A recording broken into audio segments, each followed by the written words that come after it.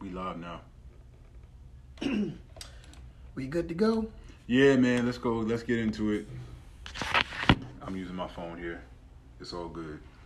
We're gonna talk to the mics. We're gonna dedicate a couple of things. I really want you to kind of go in and talk. Talk about how you feeling right now. You know well, check it out, man.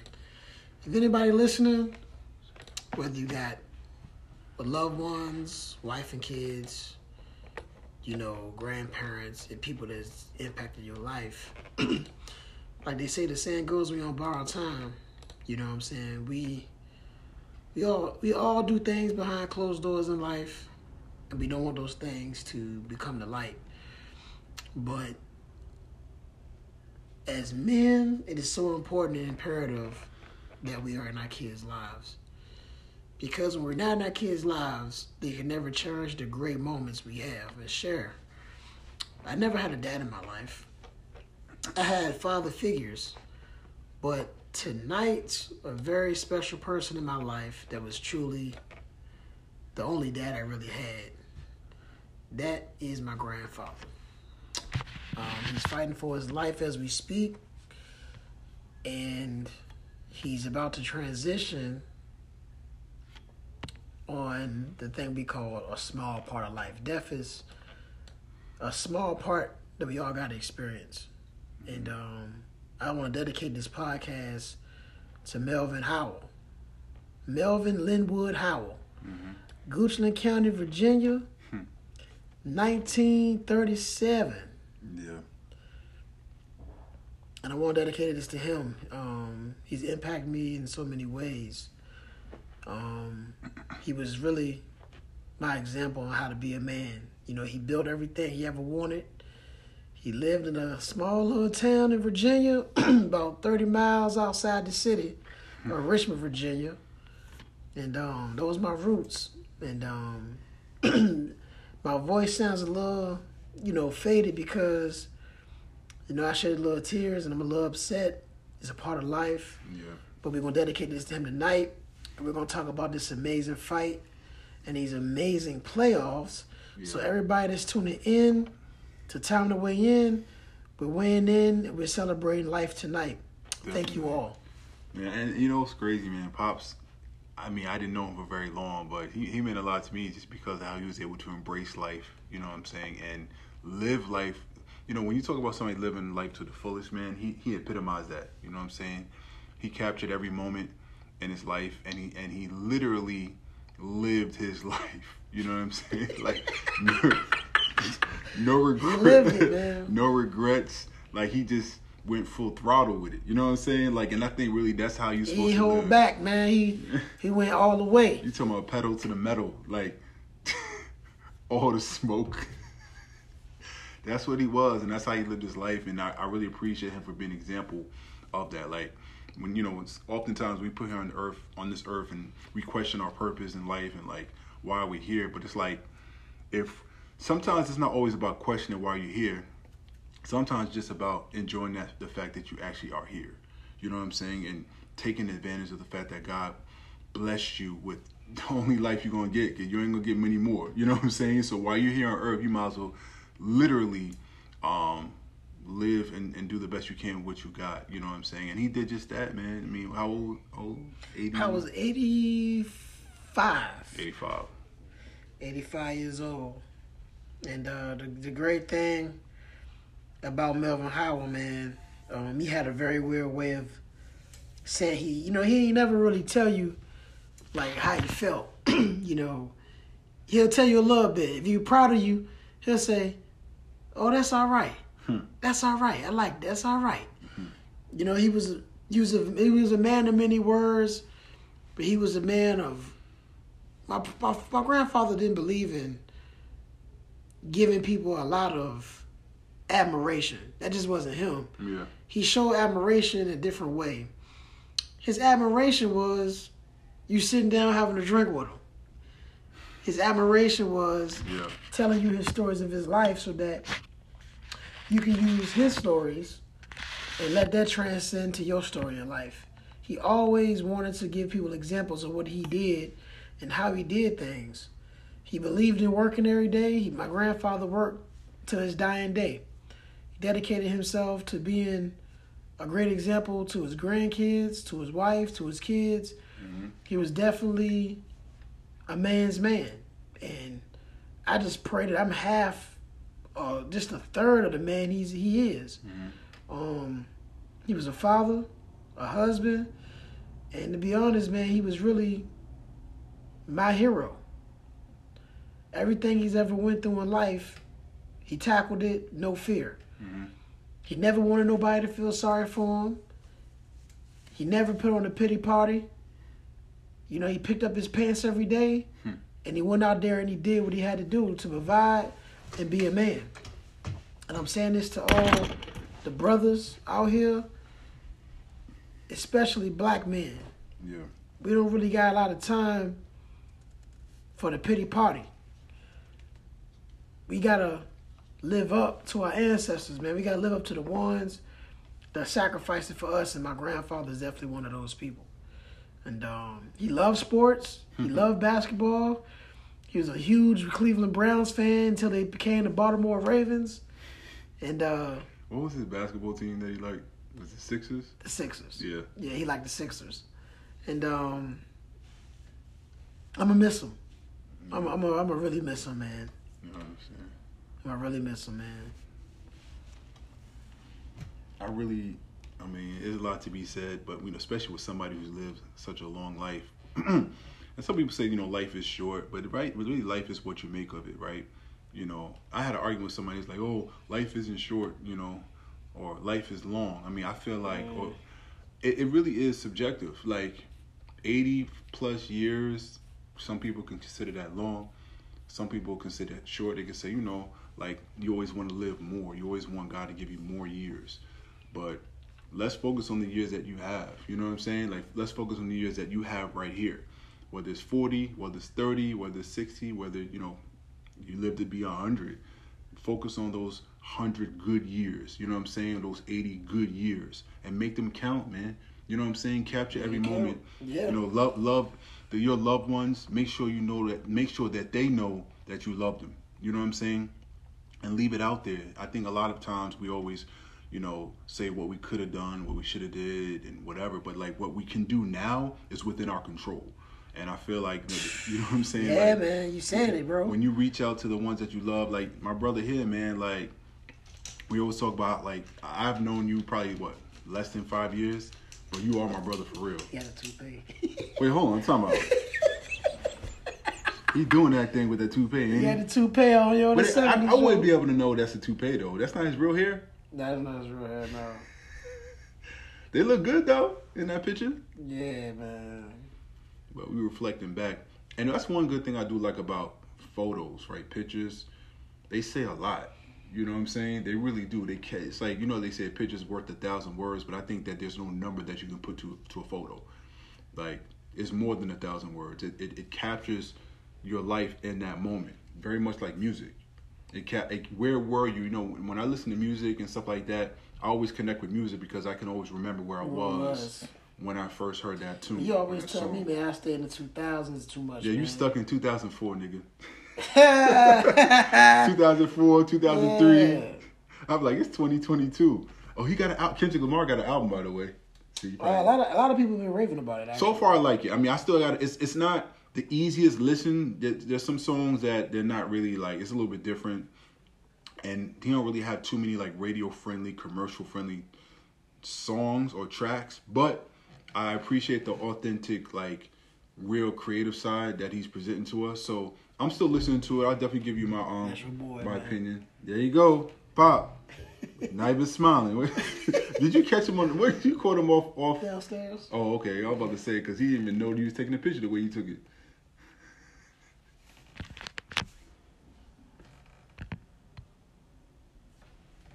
What was his favorite type of music? Genre of music?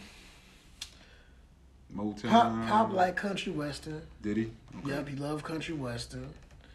And he loved the blues. Yeah. No. I know it's not easy. Man. It's not easy. He was listening to some good music when I was when I slapped the shit out my sister No, that hold on. weekend. Let's not get into that. Yeah, but I just gotta let the world know. I slapped the living shit out of her. We were just talking about loving you. We just talking about loving your family now. Yeah, no, I love her, but I slapped her ass. But yeah. I slapped the shit out of her ass like Shit. What's that movie when you see a pimp slap the hell out of a joint? Damn, I forgot that movie. I hope you're not talking about Ike and Tina. Nah, I ain't Iker. Nah, I ain't do it like that. You sure? Nah, I ain't Iker. But you ain't Will Smith? You Will Smith? But you know, the last moment I had with Pop was at the cookout in April. I think that was actually the last time I saw Pop was when I went to Fork Union. Oh, that was for the what was that? My homeboy, my 20th anniversary, man. That was 2 weeks ago, right? Yeah, I saw that's when I saw him. And yeah, man. One thing I would say before we can transition to the sports, because that's what we love to do. We love to talk about sports. That's what we do: basketball, boxing, all that. But I definitely encourage any and everyone listening, man. Just don't think about it too much, man. I tell people that's in my inner circle, even you, man. You think too much, bro. Don't overthink it. Take that vacation that you want to take. Take your girl out. What are you thinking about it for? Like for me, like one thing about me, like when I was earlier in my life, I lived a very strict Christian household, but I think as I begin to explore and got older, whatever, I'm like I'm taking more risks. Like this past year, I flew out to LA. First time, I don't enjoy flying on airplanes, but like at the end of the day, what's the worst that can happen? Like for me, I can go out taking a risk. Travel, man. You know what I'm saying? Visit your family more. You know what I'm saying? Have that barbecue. A lot of people are like, oh no, I'll do it another time, but maybe another time may not come around. You know what I'm saying? Don't put off tomorrow what you can do today. You know what I'm saying? Because tomorrow's not promised. So while we're living in that moment, take advantage of that moment. This nigga slapping flies and shit. I hate mosquitoes, man. I hate them, yo. Oh shit. You know what I'm saying? I know, but you almost slapped me hitting that damn fly. Oh damn, I ain't know my arms that long. You know what I'm saying? I don't know. You going like this? I'm like, what? You all up on the chair like you motherfucking King David and shit. I'm looking like motherfucker. This is the chair that you got for me. Nigga, I'm looking like a peasant and shit. Looking up. You know what I mean? But we are about to get into this podcast. We're gonna talk about sports. Hold on, let me see what we can do. Hold on. Are you good, man? Yeah, we can do it, yo. All right, because I'm just you have to set up a little bit. But I'm tired of hearing your stomach growling and shit. Like we do a nice little 50-minute joint. Then I just wanna, yeah. No, I know how you feel, man. Definitely reflecting on Pop, but he was a big boxing fan? More 70s, 80s, and 90s. He was a big Roy Jones fan. Roy Jones? Yeah, he loved Roy That's Jones. ironic because you're not really a big fan of Roy Jones. He used to record. Pop used to record Roy Jones fights, HBO After Dark, yo. Oh, the HBO After Dark. Yeah, the 90s, yo. He used to record that shit. He used to have it on a little tape. I used to watch Roy Jones. He was a big fan of Roy Jones. I mean, Roy Jones was electric. He was entertaining. He had swag. He had confidence. He was the draw back in the 90s, mid 90s to early 2000s. 94, I say 95. Yeah, mid 90s. That's what I'm saying. He was on fire. 95, 96, always about 2003, 2004 maybe. He was the draw in my opinion, and I think that's what boxing is about too. Boxing obviously is about skill, technique, obviously going in the ring and beating your opponents, but it's also about like creating a legacy that when you look back, like, was he an entertaining fighter, right? Did he capture the crowd, right? Did he talk the talk but walk the walk? And that's what I think that legends are made, where you talk about guys like Roy Jones Jr., who you're not a big fan, but he was one of my favorite fighters back in those days. Muhammad Ali, of course. Guys like that. Sugar Ray was a little bit more quiet, but his fighting spoke for itself. But I always appreciated, showmanship. Guys that go in the ring and you pay your money to see a show. A show. You know what, man? You know who I never gave enough credit to? Who?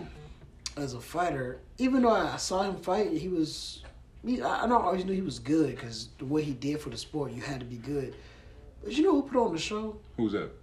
Man, Hector Camacho, man. Hector Camacho. When I saw the thing you put me onto on Showtime, that was a great. I had a newfound respect for what he really gave boxing.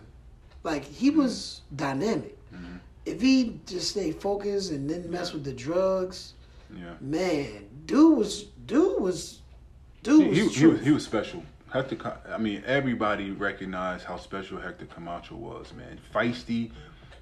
He was a southpaw. I just loved his fighting style. Of course, he's from New York. You know, you always got to put that in there. But loud, arrogant. You know, some people didn't like him, but it didn't really matter because, and I always love. You know what I do appreciate? Another thing I appreciate, and we're going to transition to the recent fights. I always liked boxers that were fashionable, that made fashionable statements. They had flashy shorts, the wardrobe, the you know what I'm saying? Like everything was like bright, colorful, animated. I like fighters who come out of style. Speaking of which, I'm gonna tell you a guy who not only brings style to the ring with his wardrobe, but he also does it with his style of fighting, and that's your boy Boots. So tell me about Boots Ennis. Mr. Boots Ennis. So I mean, he's the guy for me. Is like you said, he's the boogeyman of the welterweight division, and he showed it again Saturday night, Showtime Live, when he took care. And this is what you're supposed to do. And I do love Stevenson. I love the way he fights. But when you are a superior fighter, you get him out of there. Period. I mean, there's no really excuses. Like, he got that guy out of there. And it was clear to get. His dad told him before the fight. He was like, let him feel some of your power. He's scared. He's scared. He don't want to be in there. Right. Man, he ain't want to be, man. Custody play, they ain't do nothing he did to nobody. He ain't, man. And that was, I think, his first or second time getting not only knocked down, knocked out. So he's not a guy. He was undefeated. Right. He's not a guy that, like, well, Errol Spence was funny because when they interviewed Errol Spence, they were saying that he just showed up for a payday, which I don't think that was the case. I think that he just got outclassed by a superior fighter with power and speed. Did you see how quickly he was transitioning back and forth between southpaw to regular conventional style? He was putting on a show. That's what I like about Boots too. Like, I like humble. And I was talking to my mom the other day. She don't really like loudmouth athletes, Kevin Garnett, guys like that. She like guys that are humble, quiet. They just go to work. Yeah, they go to work. Boots is a guy that, to me, exemplifies humble. He's humble. He's very humble. Help anybody. Like they say in the gym, he help anybody out in the gym. You know what I'm saying? There's another guy. I think he's a light heavyweight, or I think he's a cruiserweight. Yeah. Man, he said nobody punishes him like Boots do in sparring. He said he sparred heavyweights. He said Boots. He said you're the guy. Yeah. In my opinion, I don't have very famous opinions, but it just seems like we know there's a structure and there's a time in boxing where they're going to try to get the most money out of the best fight out there. Right.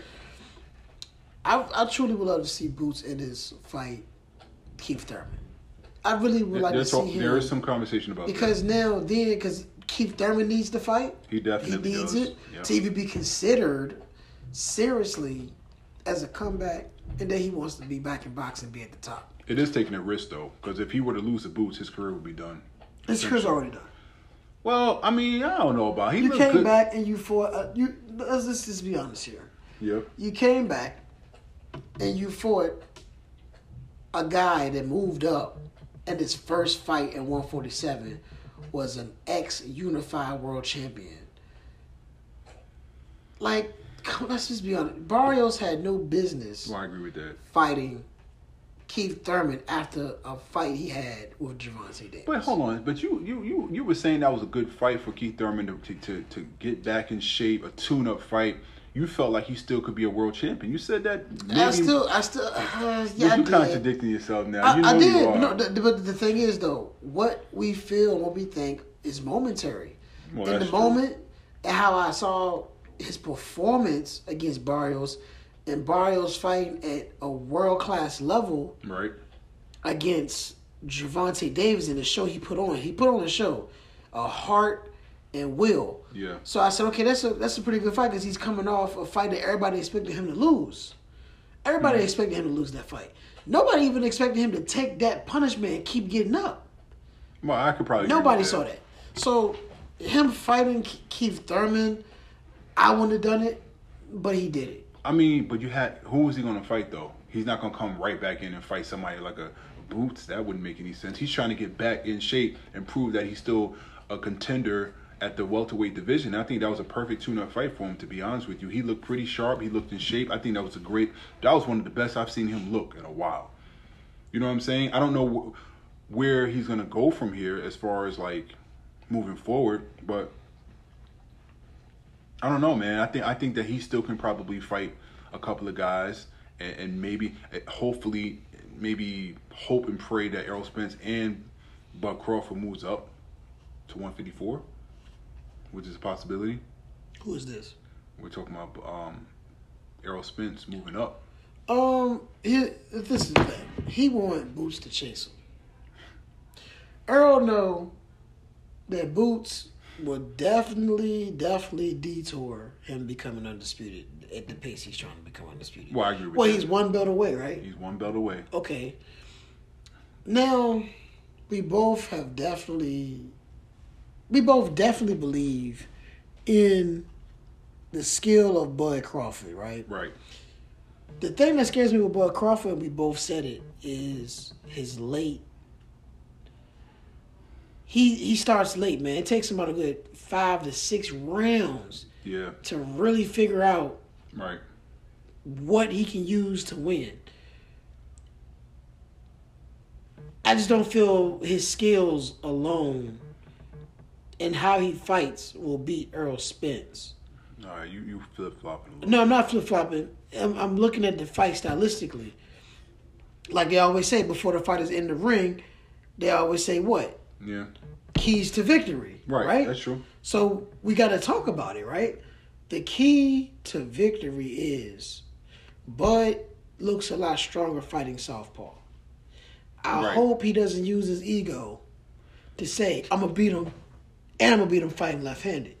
I hope he understands. It sounds like that's something he might do, though. He'll exactly. take that chance. He's comfortable fighting in that southpaw style. Yeah. You know what I'm saying? Like, he's comfortable fighting in that style, and I think that he's going to fight his fight. What I like about Errol Spence, too, before we get into who I really want to talk about, 154, of course, the champion. What I do like about Errol Spence is that... No, my homeboy won. Oh. Hey, yo, I got you on the podcast, man. What you want to talk about, dog? What's up? Man, where you want to start at? I just texted you. Yeah. You know, so we where you want to start at? Did you see the fight this weekend though? Did you see the fight Jamel became undisputed? He defeated Castano. I did not see that fight. You need to see that fight. You need to see that fight. Yeah, you can't have him on if he ain't see that fight. You're going to have to watch the whole fight and come back with it because that was one of the best fights of the year. All right, bet. I'll be back. I text Javon, so he knew where I was at. You know, okay. He said Sweet Pea the best because he from Virginia. He said Sweet Pea. Let him know, man. Let him know. Yeah, Sweet Pea Mayweather dad. I really appreciate the way Sweet Pea fought, man. I ain't gonna lie to you. He's a people's champion, Virginia's champion. We about to have Keyshawn Davis about to be the next one. Keyshawn Davis is up and coming. I think that he's gonna be a champion sooner rather than later. As long as he can get a little bit more under control, I think that he has to get his feet a little bit more wet. He is looking like the real deal. He's not ready for the top guys at 130, 135 yet. But he's so big and strong. Once he gets acclimated, gets a little more experience, he will be the future. I give him another year or so. Davis will be a champion. Oh yeah. You guys, way more advanced than me. So 135, who y'all see running the division right now? Yeah. And who y'all want to see match up, man? Because to me, boxing not boxing right now. They playing a whole lot of duck and run. They're not making the matchups. You know, who y'all want to see? Well, here's the thing. Between 135 and 140. Yeah, well, here's the thing, Brother John. You guys start paying attention because the fights are starting to happen. They are starting to happen now. Like, I know before we was asking for the fights. Remember last year we were talking about the fights weren't happening. But this year, the fights are starting to happen. We're starting to get champions at the 135 division, 130. But at 135, we got Devin Haney. Potentially, well, he's at 130. But Devin Haney's fighting Kambosos, who's the champion. That's for everything. That's for all the marbles. That's for the undisputed champion. That's going to be coming up in June. So that's a big fight to watch. That's for everything. All right. Yeah, so the Devin Haney fight, that's big time. That's definitely. That's an undisputed world title fight. And you got to remember, I know you ain't trying to hear this, but Gervonta, we know he's supposed to crush Rolly, but it's still a fight to see. You know what I'm saying? But I know what you're saying as far as 135. I think the best 135 pounder is Gervonta Davis right now. Yeah. And I know for a fact if Devin Haney get in that smoke, he going to get smoked. Well, he going to get smoked. I agree with that, but Tank Davis has some issues right now because he's going to be a free agent. He's walking away from Mayweather promotion. So we're trying to figure out what's going to happen after his last fight with Rolly. That's going to be a fight coming on Showtime, pay-per-view, May 28th. So 2 weeks from now, we'll see a big-time fight between Tank and Rolly. And not for nothing, Rolly's going to be a big challenge for him. He's a big-time puncher and who takes a lot of risks, but he's not scared. So I would stay tuned for that fight. That's going to be a good one. But I don't know if you want to pay for it. I'll just probably watch the... wait until a day later. I got Tank easy in that fight. Rolly got a lot of power, but technically I don't see Rolly doing too much. Yeah, I mean, I agree. I agree with that. I agree with that. Yeah, I agree with that. I just still think that, it only takes one punch. I think Tank Davis could, for the first time in a long time, get rocked. I think he'll still recover. But I just think that his mind is not right there. I think that you'll see him being a little bit distracted because he ain't trying to fight, man. He don't want to fight with Mayweather and them no more. So you might see a little bit of a distraction early on in the fight, but he'll adjust and he'll probably at least knock Rolly down later in the fight between the 9th and 10th round. I'm also wondering if that fight's going to actually happen. Which one? Because you know how the cards go sometimes. Am I breaking up, fellas? I'm on Newmarket, so I don't know.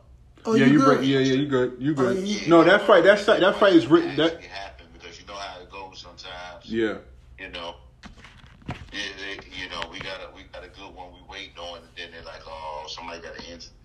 Yeah. So I'm actually wondering if that's gonna actually happen, man. If it does, I think Tank easily, man, because he just gonna outclass him. Roller's not ready. Yeah, I tend to agree with that, but I think the fight is going to be good to go, man. I mean, unless something crazy happens. I think also, John, I love your intel on boxing because I ain't never hear you like this. I like this because you in my arena now. I think what a lot of people don't understand what Rolly is that he not afraid. He's not afraid of the moment. Right. And that's a scary thing because most people are already scared of Tank before they got in the ring. Yeah, you know what I'm saying? Intimidating. He's very intimidating. It's youth.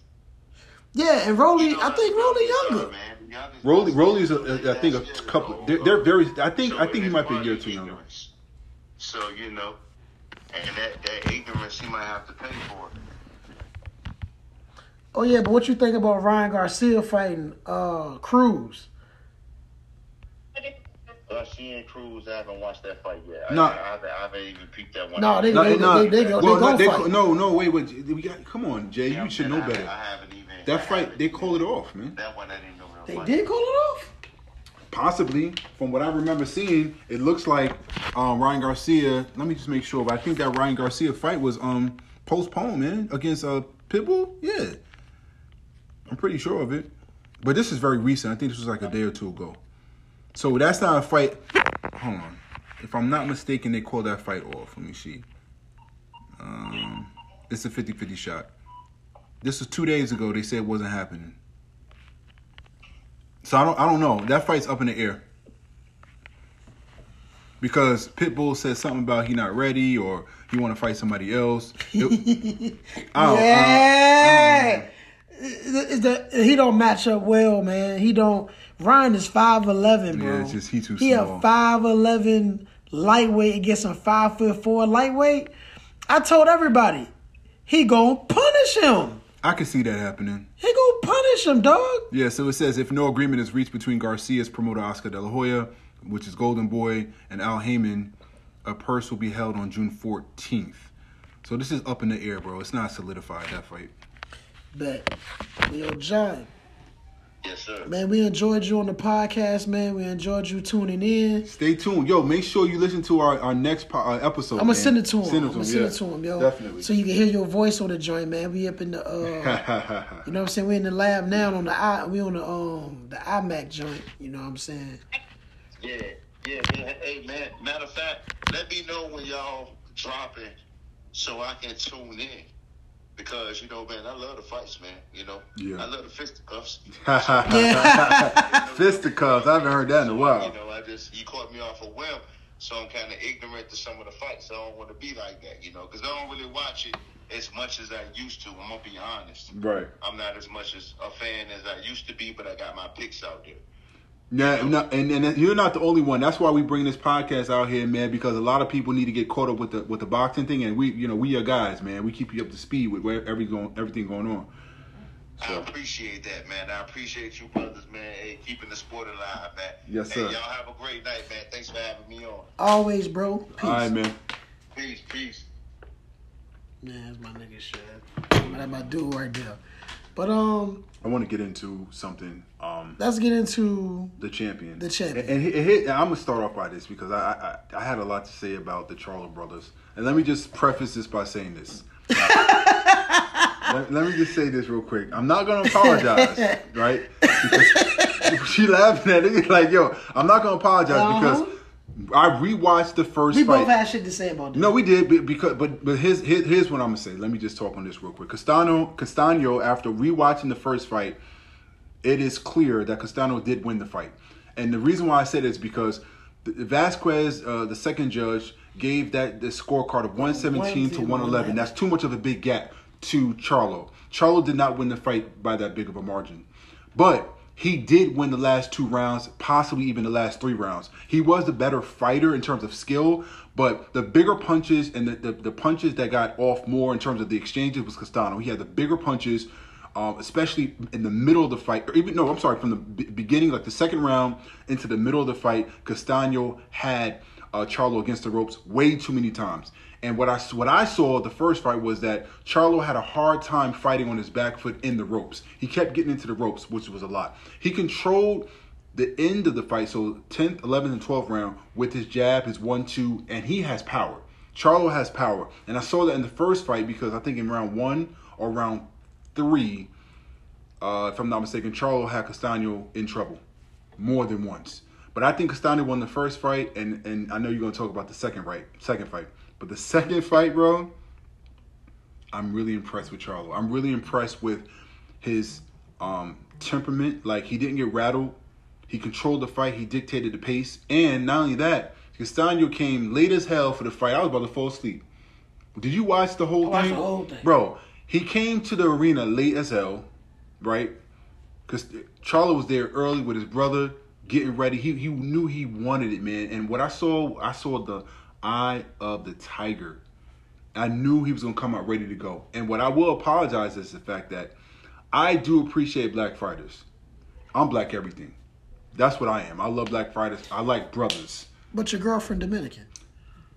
So, she black, nigga. Don't listen to this shit. Listen, before I smack shit at you.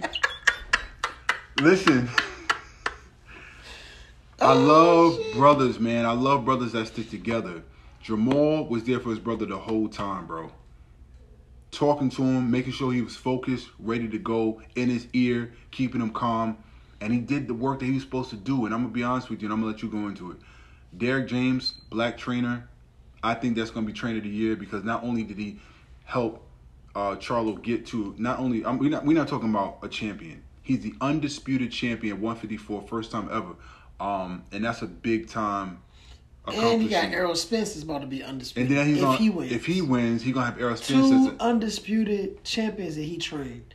That's amazing. And I'm gonna be honest with you, man. It's time to continue to give to me, and I know you do it, but I have to do it more to give these black fighters their just due, man. Especially Jamel, because I think Jamel, after we watch some of these fights, I think Jamel's more skilled than Jamal. And I think you said that before. You've been said that, and I agree with you. He's more skilled than his older brother. Jamal definitely relies on his power too much. But Jamel did what people thought he couldn't do, and he became the undisputed champion and fought. You said that's the fight of the year. That's what you said. Yeah, it's probably the year to be. So far, in the 5 months in year 2022, this is the best fight. Of this year. And why is that? I mean, I know it's because it was for everything. This is why, man. The fight was just. It had all of the drama. It had all of the excitement, and you know what's the word I'm looking for?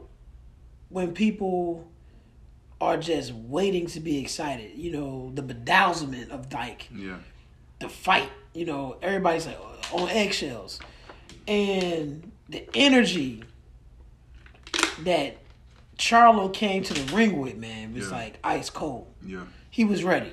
I mean, he looked like a cold-blooded killer coming out the ring. Oh yeah, he was focused, man, and I was really impressed by his counterpunching. Yep. And he did do that in the first fight, though. He did do that in the first fight, but I think it took him a little bit longer. He was on Castaño's ass in the second fight. He didn't wait. He took it to him. Yeah, he didn't wait because he said it before in the press conference. He said the last fight, I gave it to the hand of the judges. He said I'm not gonna do that no more. I'm not. He went for broke. You know what I'm saying? I mean, every punch was for brute force trauma. But Castaño still kept bringing the pressure. Because that's, you know, like I told you, man, little guys fight, big guys box. And sometimes you meet a fighter like Jamel Charlo. And so I told you a long time ago, I told you last year, it's hard to beat a guy that can box and fight. And Jamel can box and he can fight. Yeah. It is hard to beat that when you're a pressure fighter. Pressure fighters do good with boxers that move side to side and fight backwards. Mm-hmm. They can cut the ring off. But when you're fighting somebody that can fight right with you and fight you off of them and get you in the middle of the ring and box, it's just really hard to beat somebody like that. Castaño took, he actually, you know what's so funny about the fight? He took more risk in the first fight than he did in the second. I think in the second fight, he was a little bit more reserved or conservative because if you notice, they were talking about he used his jab more. He didn't use no jabs in the first fight, really. I mean, he threw probably about 10 jabs the whole fight. The second fight, he was trying to be a little bit more methodical with his jab. He still came inside. He still applied that pressure. But ironically, the punch that he did not see coming, bro, is the one that got him. I agree with that. And that left hook, it was so short. And it's like, it hit some of the glove, but for that to still hurt him like that, man, his legs wow. Were still wobbly after the first knockdown. Now, they're saying that after the first knockdown, the ref should have really called it then. But I think because of the moment, because of what was at stake, he let him go back in there, and he didn't recover. So I give a lot of kudos to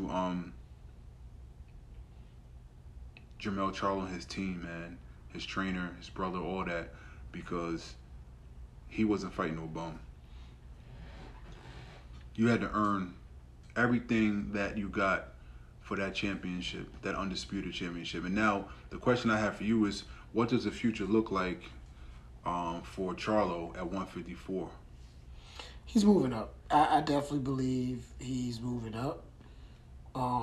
That's only if his brother moves up too, though. He's going to go to 68. Jamal is definitely going to I think that's inevitable. because he wants that Canelo fight, so he's going to go to 168. Yeah, I think that's going to happen. But see, this is the only thing that I don't really like, though. And I think we talked about this before. Moving up to middleweight, super middleweight, and trying to get that paycheck with Canelo, which I understand why. But I still really want Charlo to fight Triple G or fight like Andrew. I want him to fight. I want him to do the same thing. This is where I'm going to give credit where credit is due. I want him to do the same thing that his brother did, which was not unify. I want to see more undisputed champions, man. To me, that's what I want to see. To me, because boxing, because, you know, this is the thing, right? And we understand this. Boxing now is a bigger business and more corrupt than it ever was. That's true. Yeah. Actually, no, it's not as. It was more corrupt in the 40s and 50s because the mob. It was way more. Boxing was way more corrupt then. Yeah. Okay. It was obvious that guys were throwing fights back then.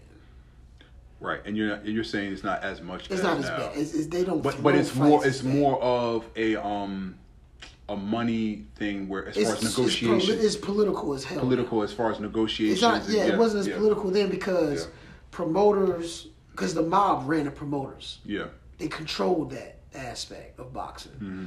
So now what we have to understand is, to be the real champion, you gotta be undisputed because there's so many belts in boxing.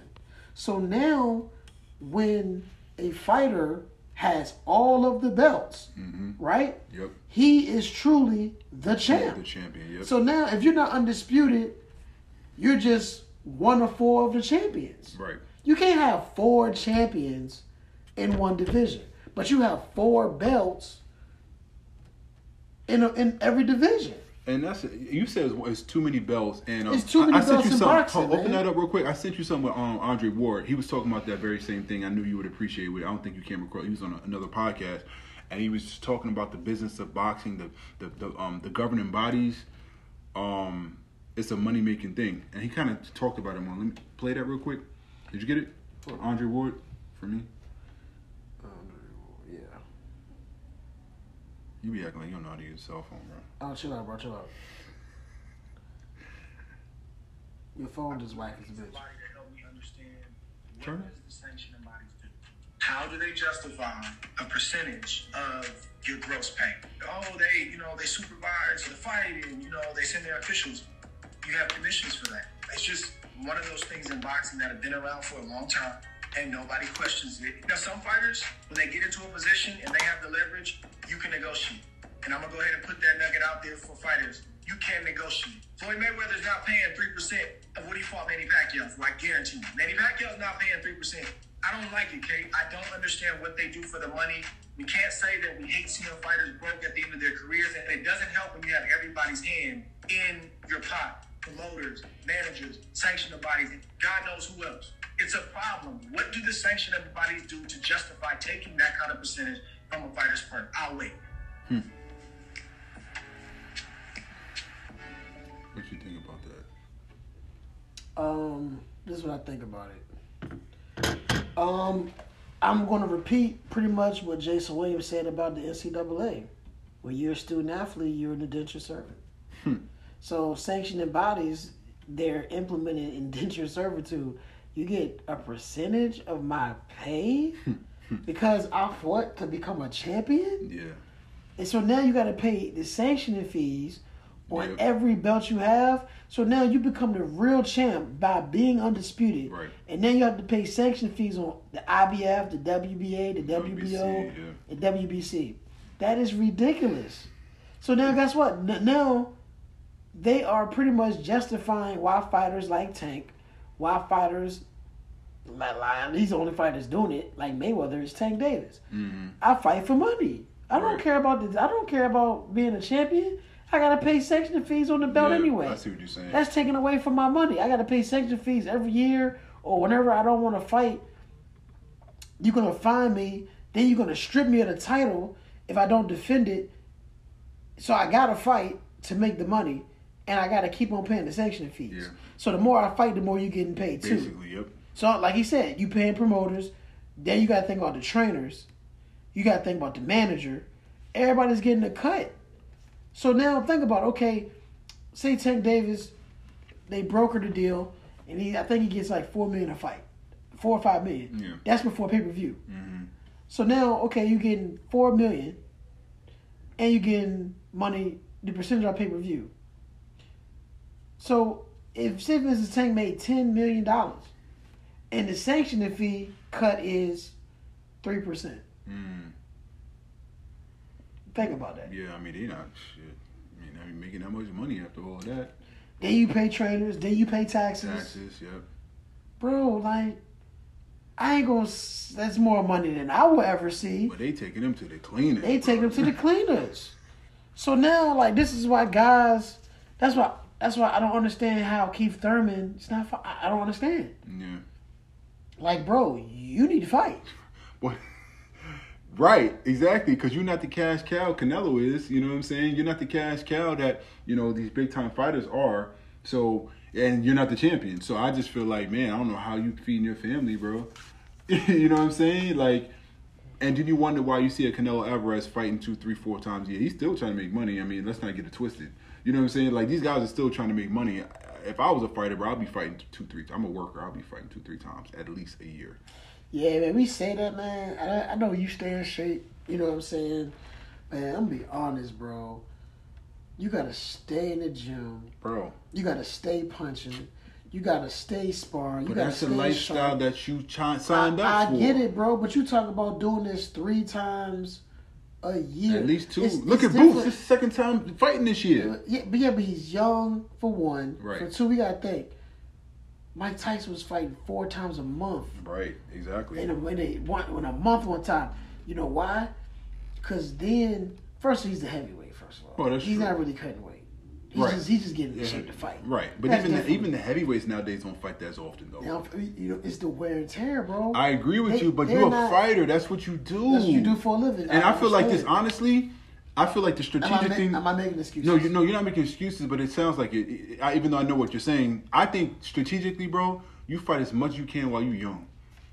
In your early 20s, like you see what Shakur Stevenson is doing, establish a legacy quick, fast, and in a hurry. Because once you're 30, you see what's going on with Chris Paul. You hit 37, nigga can't even play basketball no more. Oh my God. I mean, like, I don't even know how I'm gonna get, because we definitely gonna talk about that nigga Chris Paul. God. I don't know what the hell happened to him. Well, I will break down. Let's get into that. We'll talk about basketball. And get into basketball. All right, let's hold on. Let me pause real quick. Hold on, let me get some water, because we are gonna break that down, and I'm gonna tell you exactly what happened with Chris Paul. So let's talk about basketball, and then we're gonna be done. A lot happened though.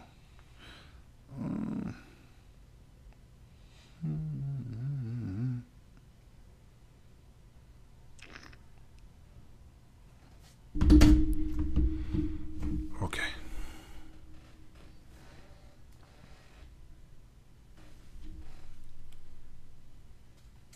All right. You ready? Let's talk about the Phoenix Suns, okay? So this is my element. This is what I do, basketball. And I am sick of the bullshit with these soft ass basketball players. Fucking Devin Booker. Did he choke? Light skin ass niggas. Oh shit. These pretty boy ass niggas. And listen, I'm not, no homo, I'm not gay, but like Devin Booker is a good looking guy, right? Mm-hmm. I've always admired Devin Booker as a basketball player. I think he's a offensive prodigy. He can score in any way, anyhow. Inside, outside, on the basketball court. I think he's one of the most complete offensive basketball players in the game today, right? And his favorite player is Kobe. Looked up to him, the Mamba mentality, all that. But here's my problem with him first, before we get into Chris Paul. Listen, one thing. Let me talk, because I'm about to go off on this nigga Devin Booker. Hey everybody, I don't know shit about basketball. All right. But I know everything about boxing, so I'm shut the fuck up. I know, but coming out of Kentucky, I knew Devin Booker was going to be at least an all-star. He has a quiet demeanor, right? And I think that even though he has a quiet demeanor, he's very forceful on the court offensively. But there are times when I feel like he is a bit passive to me, and it showed last night. Nigga shot 14 times and made 3 shots. You go into halftime, nigga, with a total of 27 points as a team. Luka in game, I believe it was game 5 or game 6. Luka said, "Yo, you pussy, nigga." He ain't say the N-word. You ain't see that video? He said, "Yo," he said everybody want to be tough when they up. Because keep in mind, Phoenix was up in the series at one point, and that's where a lot of people thought that Phoenix was going to easily win the series in 5 or maybe 6, and I kind of had a feeling that was going to happen. It was a 3-1, wasn't it? No, it was actually 2-2, but they went up 3-2. Phoenix lost. Dallas went up. They won in Dallas, and they tied up 3-3, and then it went into Phoenix and destroyed these niggas by 50,000 points. They weren't ready. The Suns weren't ready last night, and I'm gonna tell you why. First of all, Devin Booker wasn't aggressive. I think he's scared of Luka, by the way. think he's scared of Luka. Which I would never have thought that Devin Booker would be like shook, but I could tell that he was nervous, and he just, for whatever reason, even in the first half, I could tell he wasn't in rhythm. And I'm just like, bro, that's not what Kobe would want from you, bro. I don't care if you shoot 95 times. You're gonna will your team to victory. And you can't. Here's my thing with Booker too. You young, bro. Chris Paul is an older player. You expected him to be your leader, but he's not your best player. So you're putting all the onus on Chris Paul, and I'm going to tell you strategically what they did. You can ask me. I'm going to break it down because I knew you asked me earlier what happened to the Suns. What could the Suns do to make adjustments? That's a great question. It sounds like there were no adjustments made. And that's why Jason Kidd, in my opinion, Jason Kidd outcoached Monty Williams this time. He did. And what I do like about both these two teams, which I was rooting for both of them, but I was kind of rooting for more for the Suns because I really appreciate Monty Williams as a coach, black coach. He lost his wife in a car accident, if you remember, about 2-3 years ago. Yep, yeah. That was sad. And he came back, man, this year. Congratulations to Monty Williams, won Coach of the Year. He led his Phoenix Suns to a 64 wins. That's a lot. They were the best team in the NBA all season long. So I always root for black coaches, man. I really do. But he got outcoached by Jason Kidd, bro. Yo, we like Wesley Snipes. We always bet on black. Most of the time. I always bet on black, nigga. All right, but I mean, there are times when you see. I'm about to say, nigga. You know what I'm saying?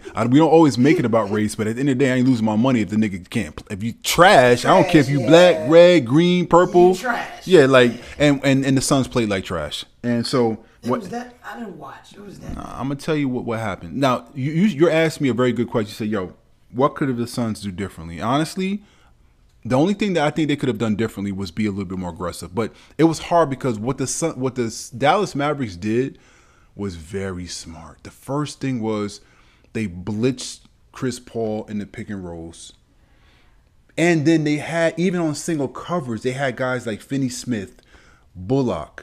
These are 6'6", 6'7", 6'8" wings that are literally stopping Chris Paul from being able to see over the top, preventing him from making those passes, They're not even worrying about the screens.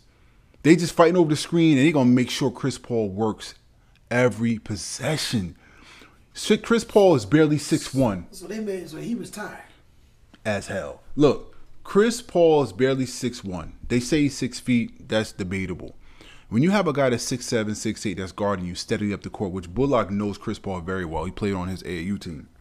Bullock was guarding him 94 feet most of the time coming up the court. Long arms, long wings. Nothing Chris Paul could have done worked. Even when you involved him with the pick and roll with DeAndre Ayton. I was very pissed off with DeAndre Ayton. Sound like you want to fight them, man. Soft ass niggas. Damn. So DeAndre Ayton, Game 7, right? Last night I'm watching Game 7. I'm like, yo, why DeAndre Ayton not back in the game, bro? He played a total of 17 minutes in the game. Look, I think he had like 7 points or some shit. I don't even know. Disrespectful numbers. 2-3 rebounds. And that never happened to Embiid. Well, no, because Embiid is tougher than that. Embiid going to give it his heart. Even if he's with a fractured finger, broken orbital bone, he's still going to give it his all. DeAndre Ayton is trying to get a contract, my nigga. Like, he's trying to get money, right? The beginning of this year, him and the Phoenix Suns did not agree on a contract. Yeah. So it's like, okay, they offered him, I think, a 4-year deal. I think 90 million. I forgot what it was. It was a 4-year deal, and he declined. Like, yo, I want more money than that. Okay, you want more money than that, but one of the biggest games in your life in Phoenix at home in a Game 7, opportunity to play for the Western Conference Finals. Nigga, you had like fucking 5 points. Then they asked Monty Williams like, yo, what happened? That's an internal thing. So you telling me money's the reason why you didn't go back in the game, or was it your pride that got hurt, nigga? Which one was it? Pride. Sounds like pride. He didn't go back in the game. I'm like, yo, I'm not saying that DeAndre Ayton doesn't have potential. He's still I think he's only like 22 or 20. He's very, very young, right? His rookie contract is done. He's looking for big money. But I'm gonna be honest with you, he didn't play well enough to me in the series to get a big time contract. So I have a good question. Since you're judging off of his performance in these playoffs, right? And even last year's playoffs to an extent. If you was in the front office, Yeah. and you brokered the deal to sign or re-sign players, and you're brokering the deal with the agents, what would be a reasonable contract if he wanted to stay? See, I'm saying all this to say, and it might sound like I'm contradicting myself. You do want to try to arrive at a number that's fair for both parties, right? Because he is still young. He has still more potential, right? He is your center. If you lose him, you really don't have a chance to get back. Done. Right. So they understand his value, and he understands his value. So it's always going to be about business. But at the end of the day, I'm not going to. Sometimes you have to overpay for what you want, right? But my question really is for Phoenix Suns, the way he went out in Game 7, do you really want to overpay for a guy that pretty much quit on you? Like you have to question that. That's a good question. The money that he got offered, that's the deal that I would offer again. I would give him a 4-year deal. I don't know about a 5-year deal, but I would consider anything less than $100 million. So Ames will give him 4 years, $100 million. I have to look at it again. I think it was 4 years. 4 years, 85 or 95, up to 95, something like that. He's like, yo, I want more than that shit, and I get it. His agent's like, yo, we want more. He looks at himself as a franchise center, which is ironic because he has not even made an All-Star game yet, but he has potential. It doesn't sound like he deserves $85 million. Nah, I think $85 million is fair. I think actually that might be a little low. I'll give him no more than 100. And if he thinks he needs more than that, he need to go somewhere else. Because after fucking Game 7, when you ain't show up, nigga, you lucky you get anything. Okay, he leaves. Okay, say he leaves Phoenix. What is a good fit for Andre? For DeAndre Ayton. DeAndre Ayton. Because of the center, he doesn't really have a jump shot. He has a little hook shot, but he does have his game is more old school. Like I wouldn't say Hakeem's, definitely not Hakeem. No, I wouldn't do that. But I'm trying to think quickly of a guy that maybe David Robinson, something like that. Similar. But he doesn't have quite the footwork. But again, he's young, so I don't really want to act like his career is over. But he's a 17, 18 career scorer, something like that, and that 8, 9 rebounds. I really want those numbers to be higher. 23, 24. Yeah, he needs to be playing like that. Him and Booker needs to be the cornerstone of the Phoenix Suns, and Chris Paul just needs to be like the general, right? If you're expecting Chris Paul to drop 20 points, 15 assists a game, you just dumb. You don't know basketball. Like, he might have that on some nights, but it's very apparent that he don't have that every night. You know, when we get in our mid-30s, heading into our 40s, our body's not the same. And that's exactly what happened with Chris Paul. It's not. But you have to give credit real quick before we go into the other basketball game series real quick. But even when you talk about, let's not focus so much on what Phoenix didn't do, even though I could really talk about that all day with Chris Paul failing once again in the playoffs, because I feel like he gets a pass because people like Chris Paul. But all that shit he talk a lot of mess for a guy that hasn't won shit, honestly. Why you gotta say it like Nah, because I feel like Chris Paul, he's let me down, man. He's never come through in Game 7s. Look at his record, bro. So I have a question, man. Because you know let's see if you understand. Who I always rave about is my Michael Jordan, my favorite player. Isaiah Thomas, right? Do you know they compare him to Isaiah? A lot, yeah. And I see why. He's feisty.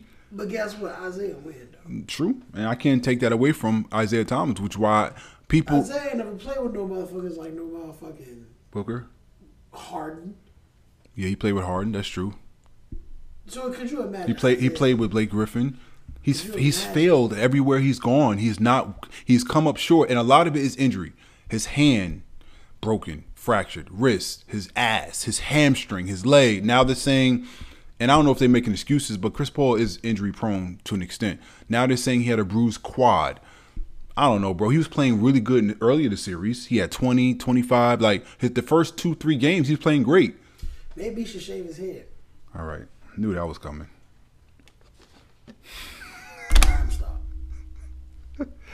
Anyway, Dallas is gonna pose a real formidable threat to the Golden State Warriors. Would you agree with me that Chris Paul hairline and scalp is on life support? I mean, doesn't he have a hairline infection? Oh, I'm sorry. Go ahead. This is coming from a nigga like you with no hair at all. I just want want him to join the club. Nigga, we waiting. Nah, see, here's the thing. So let's get into the hair thing, right? if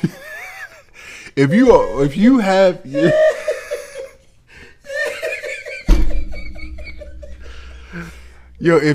have if you're balding in the middle, but you still have your hair line, should you shave it all off? Is the question. What's the other dude that got that shit? You didn't answer. Doc Rivers. I'm about to talk about that nigga Doc Rivers. That asshole Doc Rivers, who's always throwing his players under the bus, never taking accountability for his own coaching or lack thereof. Is he one of the most overrated coaches? Definitely. The nigga's still holding on to that fucking 2008 championship with the Boston Celtics, because if it wasn't for them, he would have no ring. Don't get me started with no fucking Doc Rivers. Is his son even still in the league? I ain't hear nothing about his No, son. he's still, yeah. He is? Dad, you don't be watching I basketball, don't bro. watch. I ain't He watching played basketball his son since played 2018. Austin Rivers. See, you in a time, bro. You like Marty McFly from fucking time from He had no hairline then. from Back to the Future. My hairline was Back to the Future, nigga. The shit gone, nigga. Way back, nigga. Shit way back. Like we way back. Now Austin Rivers, his son plays for Denver. Anyway, at least now, I don't know about next year. But yeah, I don't want to talk about Doc Rivers. That nigga get on my nerves, bro. Because it's always something. It's always an excuse. He's sitting here talking about, yo, I don't even want to pull up the soundbite of the video because it's going to piss me off even more. He talking about nobody expected us to be here. I took over a team that wasn't expecting, didn't have championship aspirations. Nigga. Oh my God, did he say that? He definitely did. Yo. Made excuses. If I was one of his players, I don't know how I would feel about that. Bro, every time I turn around, he's always, oh, James Harden has to play better and this and that. And I agree. And I don't want to talk about James Harden because me and my brother always talk about James Harden. And I already said he's a loser, literally. He said he's a loser, literally. Excuse the coughing. I've been crying today, everybody. Excuse the voice, man. No, we understand, I've bro. been crying today, man. So I know get my it. voice sound a little messed up, but yo, I needed some laughs, man. I think that's what's therapeutic and good about sports in general, but also specifically our podcast. Because as you know, we don't really just talk about sports; we talk about all this shit, niggas, hairline and shit, balding. Oh yeah, man. So now, this the thing though, like, let's get back on basketball and back on your feelings of not just Chris Paul, but overall the playoffs. Like, this year might really, if Golden State wins, or actually if Golden State makes it to the finals and Boston makes it, which is what which is my prediction, by the way. then Boston's gonna win it all. Well, I don't want to say it because I don't care who's listening. I do not like Boston. The city of Boston, I just can't stand. Oh, yeah. But I do appreciate. Ironically, I love all the players on Boston. Marcus Legends, Smart, man. Jason Tatum. Boston got them legends. They do. They Red all. Sox. You know what makes me sick? Celtics. How is it that I mean, every you can't year deny it. some team from Marvin fucking Hagler. Boston got some great team from players. Massachusetts is always winning shit, and that's what I hate. I'm from New York. Patriots. You're right. I mean, bro, like, Nigga, you gonna make is me it- mad now. I'm just saying, I'm just being. No, you're right, and that's what I don't Is like. it safe to say, like, all around sports, cities, and franchises in cities, Boston. The Boston area, Boston really might be the title town. The area of Boston seems to represent more championships than pretty much any area in America. I agree with that, and it just seems that way. They really might be the title town of America. And especially if the Celtics figure out a way to win this series against Miami, which It's I gonna think be they were. bananas. I think the Celtics It's are gonna be bananas. and I said it before. I think my dad called me. I said the winner of the Milwaukee Bucks Boston Celtics series will probably end up winning. Not only getting to the finals, but probably winning the championship because the Bucks played well enough to beat the Celtics. They just didn't have enough because Chris Middleton was out. He was hurt. And I think Giannis did everything he could to will his team to victory. Even though they were up 3-2, it just wasn't enough, bro. The Celtics just hit you with bombs literally from everywhere. That's why, they put up almost 60 3-pointers, bro, last night in that Game 7 in Boston. I just knew that Milwaukee didn't have enough. They don't have enough perimeter shooting. They don't have enough perimeter. Without Chris Middleton, they don't have enough on the wings, bro. I mean, Giannis got to do everything.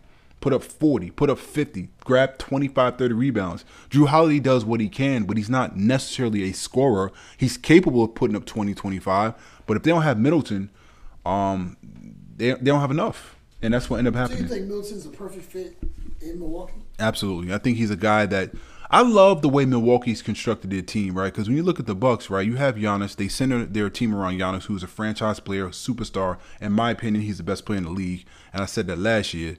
Well, what we can say is this: Milwaukee still are the defending NBA champions until a champion is crowned. Right. I mean that will be done in the next few weeks. This is the thing. This is why I feel some type of way about Milwaukee, right? Milwaukee won the fucking finals, right? Yeah, last year. It was bitter fucking sweet. What? Because Green Bay can't win shit in Wisconsin, and Milwaukee did. And you know, I know how that could irk your nerves for real. Because what the fuck, man? the Packers are overrated, bro, and so is this year. Now I'm gonna be real with you. They got talent. They got talent. You know, I be negative as fuck. I be like hating on my. You said that last year though. I be hating on my but yo, the defense that we're gonna have. I think our defense, how we're building our defense for Aaron, we're building a defense that can keep offenses honest.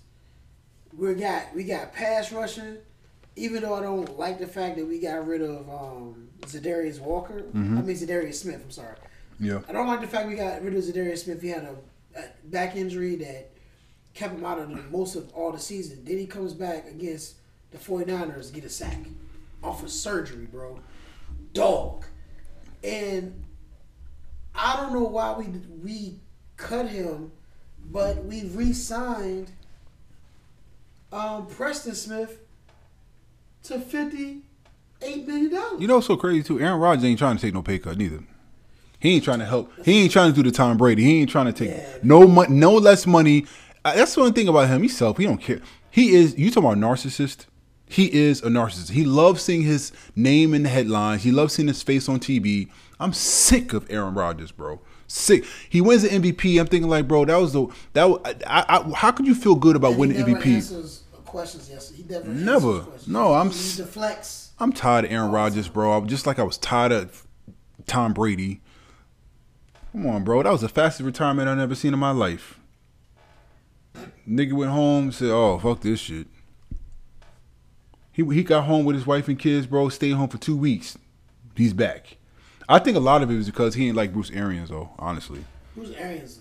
I do like Bruce Arians as a coach, but a lot of football players don't really like Bruce Arians like that. He's very tough on guys. He's very like kind of a. I'm gonna be real with you. I'm with Shannon. I'm with Uncle Shay, yo. When he hit one of his grown. Oh yeah, I didn't like that shit. I would have slapped his. Don't put your hands on me. Yeah, I'm not your child, my nigga. Like. But you see why Brown was out of there though. The nigga taking his shirt off and shit and dancing around. Because Arians was a dick to him, yo. He tried to. Yeah, I can see that. That's one dude you can't try that motherfucker. He's already cuckoo. So you can't try him, bro, because he gonna be like, what? Yeah, no, right, that's true. Yeah, that's true. He's a narcissist himself. That's true. And he gonna prove his point. I agree with that. You got two fucking covert narcissists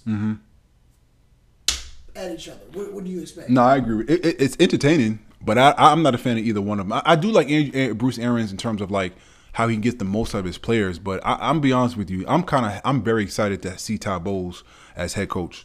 I always appreciate black coaches. Number one. Number two, he was a coach for the Jets. Yeah, he actually did well with the Jets. He did. I think he's going to do a great job. They had a top 10 defense when he was. They did. He's a great defensive coach. Yeah, great. In Tampa Bay, and they were phenomenal. They're great. Look how they look at the defense and the preparation. How he isolated the most dangerous player in NFL, the cheater. Yeah, you're right. He isolated him. He made him a non-factor. Yeah. He made two of the best players in their position non-factor, yeah. in the Super Bowl a non-factor. So quick. I mean, defensive. I mean, it was just genius. Quick prediction, real quick, because we rarely talk about the NFL, and the reason why I don't like talking about NFL because my teams are trash, fucking garbage. Jets and the Giants. Garbage. Niggas should not be. We should never talk about the Jets or Giants. But the Jets had a great draft. They did have a great draft. The Jets were when they had a good draft. The Giants, not so much. Well, here's what I'll say. First of all, I really don't care. You know why I don't care about the draft, especially when it comes to New York teams. Quarterback from LSU. I forgot, bro. Did he go to y'all? No, I gotta look and see. I think he went to the Giants. But I'm gonna tell you like this: the Jets can draft right now. Even the Giants, they can draft Lawrence Taylor out of the grave, and that nigga is not even. Is he still alive? Chill out, bro. Right. So look. I know that's your boy, and we still would be trash. On paper, we got receiver, we got the defense, we got a lot of guys on paper that's great. Jets or Giants? I'm talking about the Jets right now, man. We got, but here's the thing: we don't win on paper. We win on the field, and the Jets are so terrible. I don't care who they get; they still end up being bad. Like this is what I don't like about the Jets. Wilson, whatever. It might as well be Jackie Wilson for all I care, nigga. It doesn't even really matter what quarterback. We can have Joe. We can have Broadway Joe, right? we can have fucking anybody. I'm thinking about New York. You go to New York, it look like Gotham City, right? Right.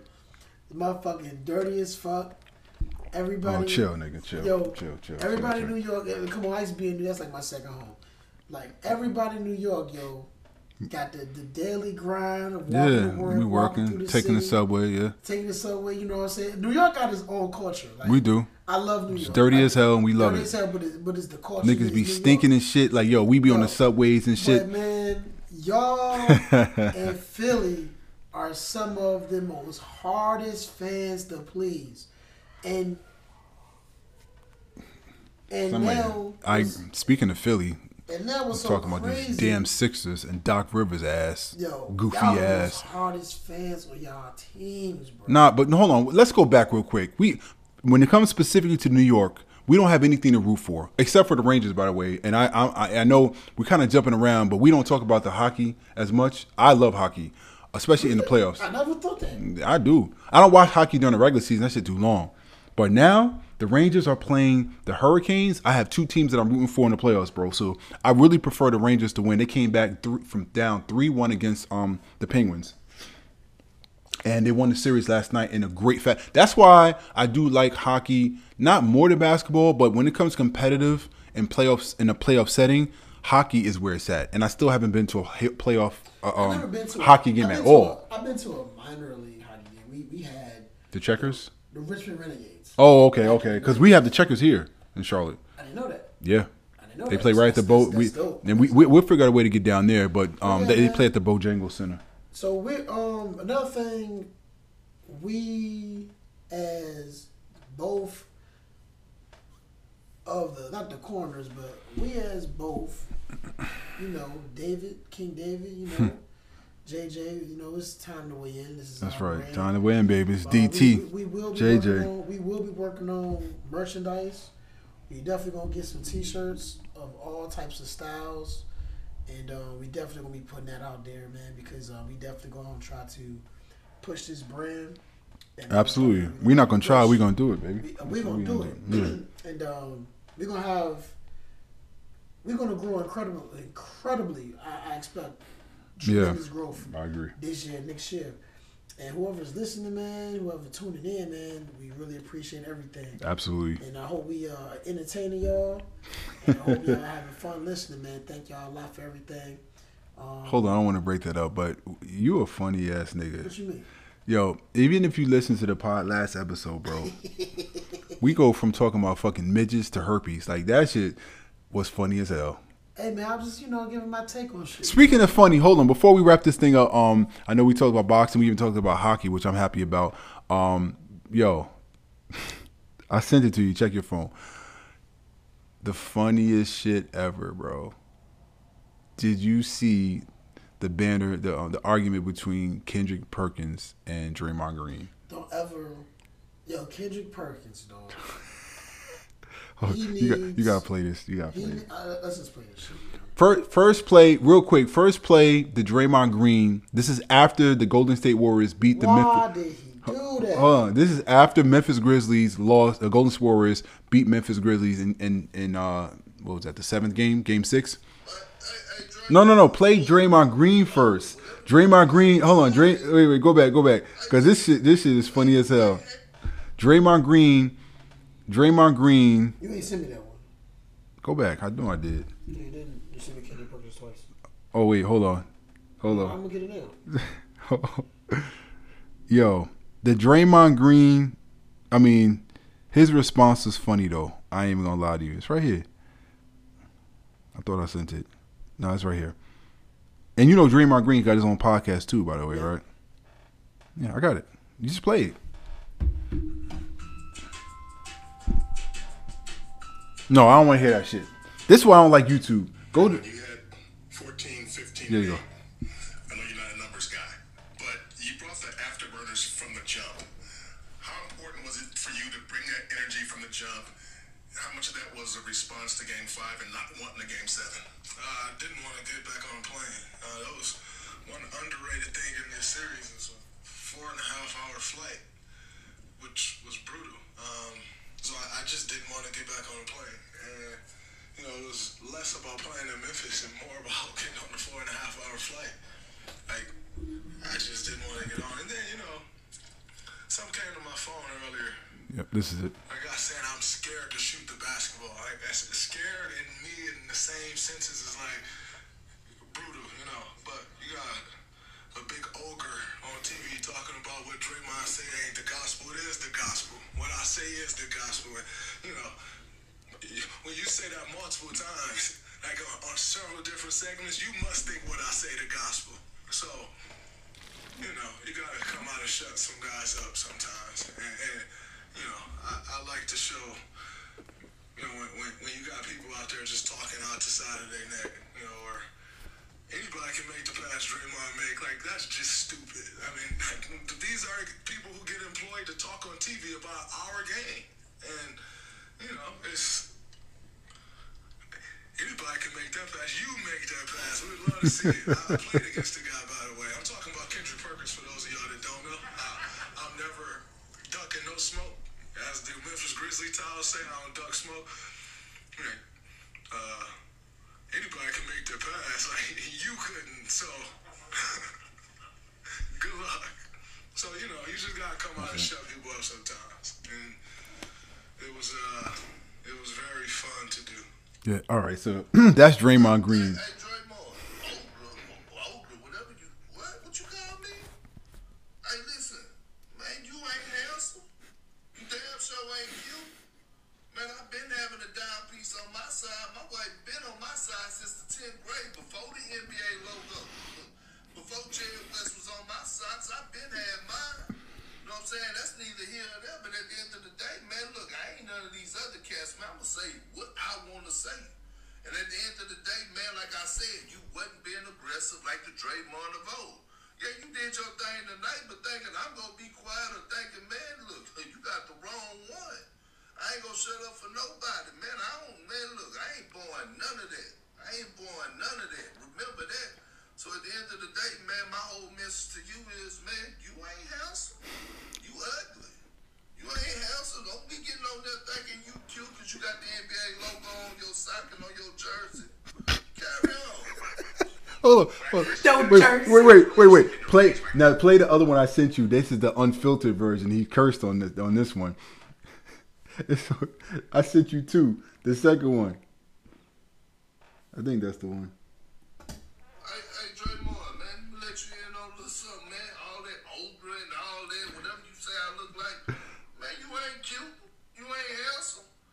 Man, you better thank that NBA logo. You better thank Jerry West. Man, I've been with my wife since the 10th grade. Dime piece. Before the NBA stuff. So don't get it all twisted and all that, whatever you got to say. And at the end of the day, hey, man, look, I can say what the fuck I want to say when I want to say it. And I'm going to say cursing now. I said that you wasn't looking to be aggressive, that you wasn't the Draymond of old. Yeah, you came out there, you handled your business tonight. You did your thing. No knock on that. But thinking I'm going to shut up or thinking whatever. Man, look, man, you can miss me with all that. I lip box and lip wrestle all damn day. You know what I'm saying? Straight up, boy. I don't give a damn about all that shit you talking about, man. You crazy as hell.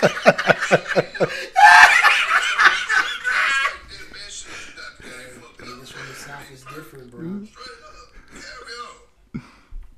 Hold Yo, on. I'm gonna let you go ahead. I'm gonna go ahead and the South has spoken. We a little different.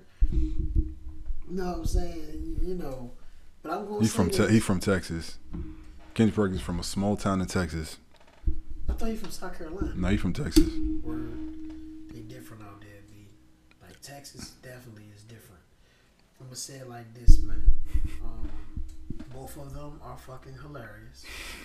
You called a grown man a character off of a Disney movie. Shrek. He called this nigga an ogre, dog. No, but here's the funny part though. He recorded it 2 different ways and still didn't pronounce ogre right. My wife a dime piece. Wait. I've been with her since the 10th grade. I'm just trying to figure out how you not pronounce ogre right. And you recorded. Imagine how many times it took for him to record that on his phone. This gonna do Kendrick Perkins was excuse what I'm about to say is gonna be shit. very disrespectful to people with conditions in life, and I don't mean nothing by this. So please, everybody, do not cancel us. This is my disclaimer. This is no disrespect. I don't have nothing to do with what's about to come out your mouth, But I'm nigga. disrespecting Kendrick Perkins. I think he's clinically retarded. Wow, that's harsh. Yeah, I think he's clinically retarded. You know, ESPN though, they paying him. They pay a lot of people that's clinically sick. Go There's a ahead. lot of clinically sick people walking around this earth. That's the damn problem. And he's one of them. Wow. Okay. And I tell him to his face. And He guess will what? beat your ass, nigga. Shit. Kendrick Perkins, shit, I put money on that shit. Shit. Nigga, I'm the Charleston White of the podcast, nigga. That Okay. nigga would not whoop my ass. How much you want to bet, nigga? Nigga, I bet my salary. That ain't much. That's right. So you saying you will bust his ass? I will bust. You might. I don't know. He almost 7 feet tall though. And that's easy. That's Okay. an easy ass fight. The bigger they are, the harder they fall. It ain't even that. It ain't even that, bro. But my question is though, who do you So think? fuck all that. No. We gonna go in this game. Oh, gonna go in what this he do to you, nigga? He disrespected the God of Virginia. Who? This nigga said that he will take Russell Westbrook career Yeah, you sent that to me. over Iverson's career. Yeah. I said I this think nigga's clinically retarded. he be saying some wild shit, but Clinically retarded. I think some of that is just for clicks though. Some of it is for clicks though. He tries to be as cool as Jalen, but he's not. Remember when Jalen was like, "Yo," he said. Kendrick Perkins tried to talk about his hairline because you know Jalen got the smoothest hairline in the business. That nigga hairline is Stupid sharp. look. He was talking about he got the Kendrick Perkins said he got the spray on shit, right? He said he had the well, you wouldn't know about the spray on, but Yeah, chill out. and then Jalen he was like he said the N-word. He said I'm 10 years older than you, but you look 15 years older than me. Yo, you cannot. Jalen Rose do look young. He looks way younger than Kendrick Perkins. When he went on to talk about, he said, you be saying stuff for clicks and you barely know how to pronounce the words. You didn't see that when they went back and forth? Not, bro. I was coughing up. Yo, bro. You like I was shit on. like that. Yo, it's entertaining, bro. I was crying, bro. Jalen Rose funny though. Now he is funny, but when it comes to basketball, he is top tier, bro. Him and JJ Redick and Tim Legler are the best 3 NBA analysts on any network. I would listen to them at any point. When it comes to analyzing the game, What's they that are the guy best. name? I saw a clip. Actually, I saw it live. I was just downstairs in the morning. I was watching it. I forgot what they call him, but that man told me, you need to shut up and dribble. I said, oh my God, why did he say that? JJ Redick. Oh, you talking about my man Mad Dog Russo on ESPN. Mad Dog is from New York, by the way. That's why he talks like he got an Italian accent. But he's old school. He still think that, you know, Wilt Chamberlain is the best player ever, and you know Bob Cousy, bro. He's stuck in the 40s and 50s. Like, bro, like seriously, stop. I mean, you talk about Bob Cousy like he played last night for the fucking Knicks. Like he be talking like these older players, half of which already passed away, is still playing the game today. So, but I do like his history knowledge. It's like a computer. Mad Dog Russo, he has his own show, but I like when he debates Stephen A. Smith on Wednesday. Definitely mob ties. Yeah, probably. But I'm saying that he's a New York guy. They all talk like yo, you know, they have that Italian accent. But I give him a lot of respect. Like he can shout out a player from 1932. Like he knows sports, but he's stuck in the old days, bro. And that's what JJ Redick was saying. Like, bro, this is like the players of today is way better than those players back then, bro. But I will say that a lot of the older players don't get some, like the younger people, they don't give some of the older players credit. You know what I'm saying? So it's a fine line. You got to balance between the two. But I do like Mad Dog Russo, but I didn't like how he was trying to say shut up and dribble, which is what he was implying about. Like, he's like, I hate Draymond Green. Like, he was just like trying to say that these players should just not talk so much and just play. I'm thinking like, bro, we could say whatever we want to say, nigga. Like, what? I don't like, especially, you know, and we're not always trying to make it racist, but at the end of the day, white men try to tell black athletes what to say and how to say it and how to feel. Nah, but we can say whatever we want. Like, we intelligent too. We could talk, and that's what we're gonna do. You know what I'm saying? You're not gonna shut us up.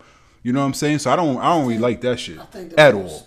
I think the most iconic body bag I've ever seen is when Richard Sherman owned Skip Bayless. I remember that a few years back. That shit. But Skip Bayless be getting that. He be getting body bagged by a few athletes though. Jalen Rose definitely body. Jalen Rose is the body. His feelings. He is the body bag master. He's like a Undertaker. When Jalen Rose, nobody wanted when Jalen Rose, cause he do it. You know why I like Jalen Rose? He do it with a half like grin smile, like yo, like he don't get mad, he don't get phased. He be like, yo, you heard? I mean, it's a gossip, but I don't know if it's true or not. What? Go ahead, bro. So Molly Quorum shit. Yo. Stephen A. Yo. Get the fuck out of here, man. Yo. You telling me Stephen A. been trying to smash Molly from day one, nigga? I don't know if it's true or not. Now, but what I'm saying is lose that a lot of respect if that shit. I hope it's not true. I hope that's not true. I will lose. But imagine Stephen A. trying to smash Jalen Rose's wife, and you on set with him on TV, nigga. Jalen Rose will kill that nigga. But I don't even really think he cares that much because I don't even think I don't see he really give a fuck. Jalen Rose is like, bro, when he was like, oh, what did he say? He was like, he said, yo, you only as good as your options, nigga. He said that live. And then Molly was like, don't get in trouble. He's like, true story. You know what that? Right there. Yeah, they was on set. I think I saw that. He's like, yo, you're only as good as your options. I mean, what he said, no, you only allow something about you only allow what you can do as good as your options will let you. Something like that. Jalen Rose probably smashing all the other girls on this set, bro. I don't care what nobody say. I wonder why. I'm sure he loved his wife. I wonder who fouled. She did. I think Molly did. Yeah. It was definitely mutual because Jalen Rose. They were saying that Jalen Rose was going through when he lost his mom. If you and they also had a long distance because Jalen Rose traveled a lot. Plus, he'd be back at home in Michigan, and Molly don't really want to travel. She stays in Connecticut most of the time. So if you notice, she's always live on set there because either they have the set in Connecticut, Bristol, or in Manhattan. Jalen Rose be all over the place.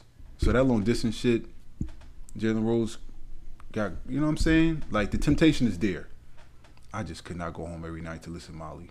Her voice is annoying as hell. Annoying as fuck. But anyway, I digress. She's easy on the eyes. No, she pretty. She pretty. She's easy on the eyes. Yeah, no, she a beautiful woman, but nah, I can't listen to that voice every night, bro. And your Molly, good luck out there. Nah, she's an accomplished woman. We're not saying anything to denigrate her, but at the end of the day, I just hope it's not true about Stephen A. Smith, bro. He always have subtle compliments for her, bro. All the time. Even when Jalen Rose and Molly was married. I'm thinking like, that's a little, like I wouldn't do that to your girl. You know what I'm saying? Like we have a good relationship, but I'm just like on TV. I don't know. Like I mean, I'm gonna say this, man, and then we gonna cut this, yo.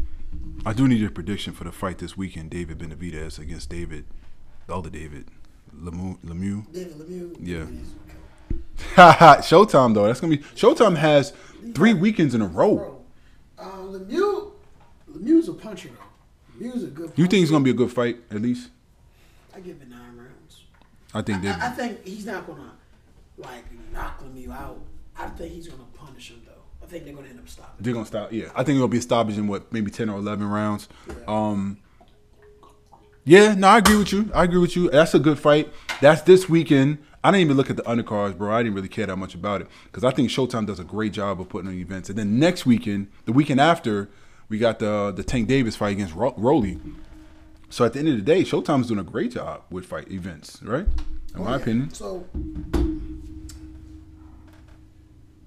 you wanted me to go in on what I was about to say. I don't know. Thank you so much. I forgot. But no, we were talking about Molly and all that, and yeah, but man. I'm gonna be honest, yo. Like, if that shit is true, this is what I'm gonna say, and it's not an excuse for nobody. It's not an excuse for us. This is probably our relationship segment right here. Yeah, I think at the end of the day, right, your best friend, your close friend, your brother. Yeah. What we cannot stop is people being human. You know what I'm saying? Treachery, desires, bad intent. Yeah. It's just a part of being human, bro. No, I understand that. And that's not an excuse, though. It's not. I'm not accommodating bad behavior. Yeah. But saying, oh, he's just being human. But people are human, bro. People gonna impulsively do things they want to do. And if we take everything personal, like it's to the point now when some shit went down with my wife, right? I could go in the corner and cry to you about it and cry about it, right? Mm-hmm. But I did shit too because I'm human. And we have no control over what somebody does and how it affects us because we're human. All right, now I get that part, but what exactly are you trying to say? Of What course, I'm we're trying to human, say- make mistakes. I what- get all that. What I'm trying to say is, right, if Stephen A. did that shit, he human, and we gonna look at him like, damn, that's fucked up. But at the end of the day, he can't do no more than what she allowed him to do. No, I get that part. I get that part. So we just can't blame him for it. We already know he a coon. Let me ask you a question. Hold on, before we get.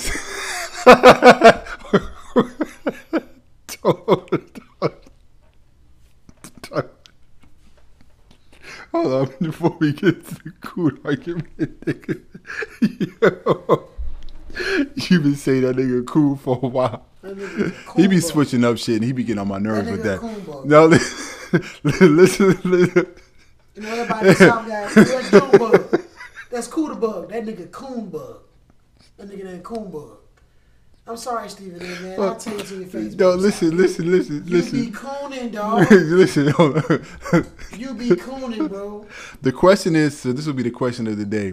The Time to Weigh In podcast. We this is your relation question for JJ right now. Before we end it, do you believe that you can have a professional relationship with the female, like we're talking about with Molly and all that, without there being any? Because I know you said people are human and all that, things happen. But do you think you can have a professional relationship with the female or male, whatever, without anything happening, any sexual? Give me a percentage.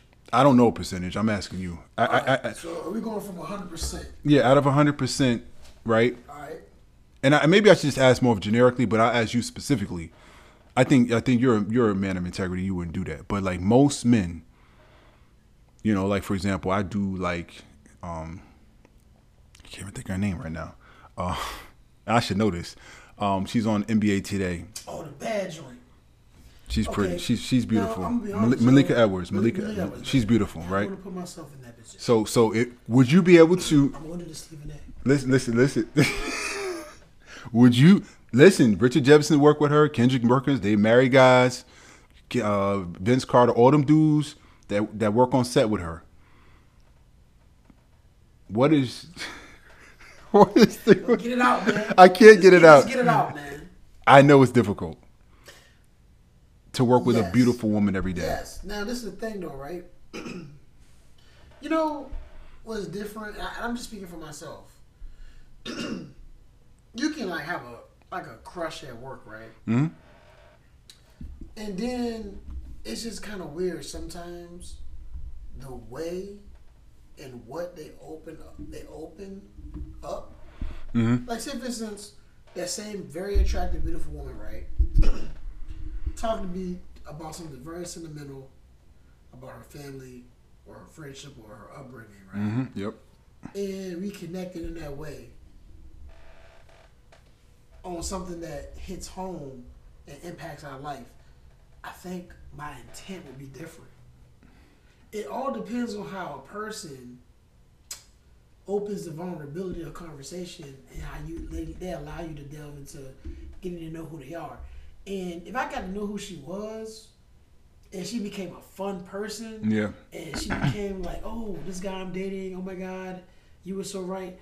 And it's like, I would rather be a friend at that point because I like that connection.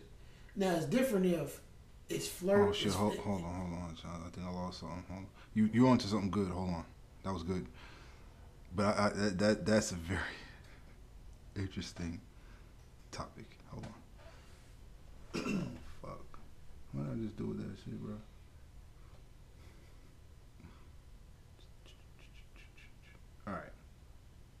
All right. So the question was about working with attractive person. Yep. So you're saying the intent. Is the intent, and is the content of what is talked about. So if our content and our context, right? We're talking about family, we're talking about fun things, we're talking about growing up, how I was growing up, and she started opening about some things that's unimaginable and that's very personal, right? Mm-hmm. And she puts that amount of trust in me, and I'm a coworker, we working at ESPN. The way I will look at her will probably be a little different. Yeah, I know what you mean. You know what I'm saying? Yeah. Because, you know, when people tell you very personal things and how it made them and how it affected them and how it made them to who they are, that's very personal. I wouldn't want to disrupt her trust in me. Because, like you said, I do try to be a person of integrity. I'm not perfect, but when somebody, like, trusts me with information about how they became who they are, Yeah. that's sentimental to me, man. That means a lot to me. Yeah. And I wouldn't want that to be affected by the way I look at her as, and damn, she bad.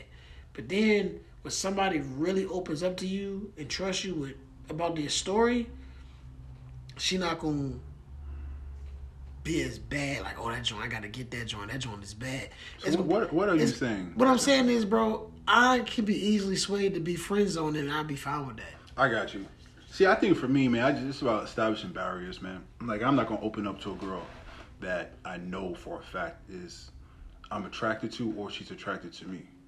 I'm establishing the parameters early on because, you know, when you get too comfortable, that's when things happen, bro. When you get too comfortable in conversation and just hanging out, you start to say things, you start to confess things about even your personal relationships, even if you're not one. You know, we friends and all that, but like when they know too much, then they know too much, nigga. And you know, and that's one thing that my wife want me to work on is that I can give too much information because I love to be relatable, right? Nah, I know what you mean, yeah. And my wife is right. Sometimes it's not wrong to be relatable, Right. but it can be wrong when you're relatable and trusting. Yeah. Because then when you're trying to relate your circumstances or the things you went through with a person and you're relatable to what they're going through, and then they spew it, and it can be something, it can be taken differently. Yeah. Because it was too much information. Yeah. No, it's true. And that's what I got to work on. You Yeah. know what I'm saying? So back to that, I would probably want to be friend zone, right? I would probably want to be friend zone. Yeah. I want to be like, oh, that's my little buddy. Oh, Yeah. JJ. I'm cool with that, right? Because I'd be like, okay, she bad. Yeah. What's up with the friends, though? Yeah. I see what you're saying. You know what I'm saying? I want to be that nigga. Like, put me to them friends, though. But I'm asking you if you're already in a relationship, nigga. If I'm already in a relationship, I'm going to keep it all the way a buck. Don't put me in no shit like that. Don't put me in no... I wouldn't even want to put myself in the circumstances like that. I would keep that shit professional. I would have that ring on my finger, which it doesn't matter. It doesn't mean shit anyway, to people. Right. But to people, yeah. I would talk about... I would, like you said, barriers. I would talk about my wife a lot. Yep. I would talk about my family a lot. I will constantly remind myself... Damn, you gotta do all that? Yeah, I'm gonna because that's really bad. No, I know. So I want to turn her off as much as I can. I think for me, but that might not even turn her off. That's true. The challenge, and I'm using Malika Edwards as an example. But obviously she favors my type. But the hardest thing is like, No, she don't favor your type, nigga. Yeah. Oh no, of course she does. Anyway, the hardest thing though is if you're that person's type too. You know what I'm saying? Then now you have two challenges. So if you're already married or you're dating someone, right, and you work in an environment where you have a female that's very, very attractive, but now she's also finds you attractive. Now that could be a problem. I'm serious, bro. Yeah. You know what I mean? So I don't know. There's a lot of things to consider when you're working with someone. But you always want to make sure you keep your buck, bro. Keep it professional. You know what I'm saying? You know, we're adults here at the end of the day. So, let's see. We would like to celebrate the life of Melvin Linwood Howell. So let us continue to always remember his legacy and what he stood for. Thank you again for listening to another episode of the Time to Weigh In podcast.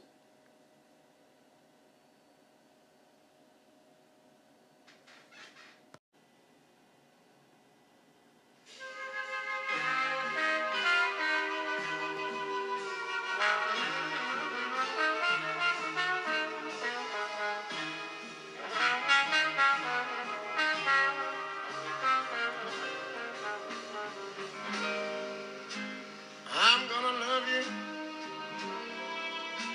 like no one's loved you. Come rain or come shine.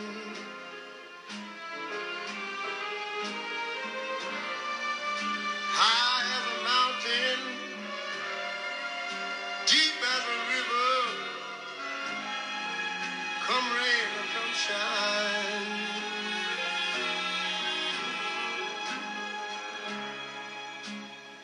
I guess when you met me, it was just one of those things.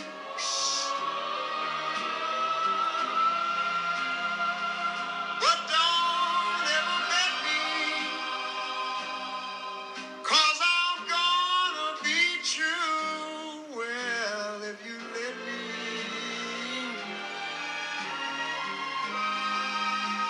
you're gonna love me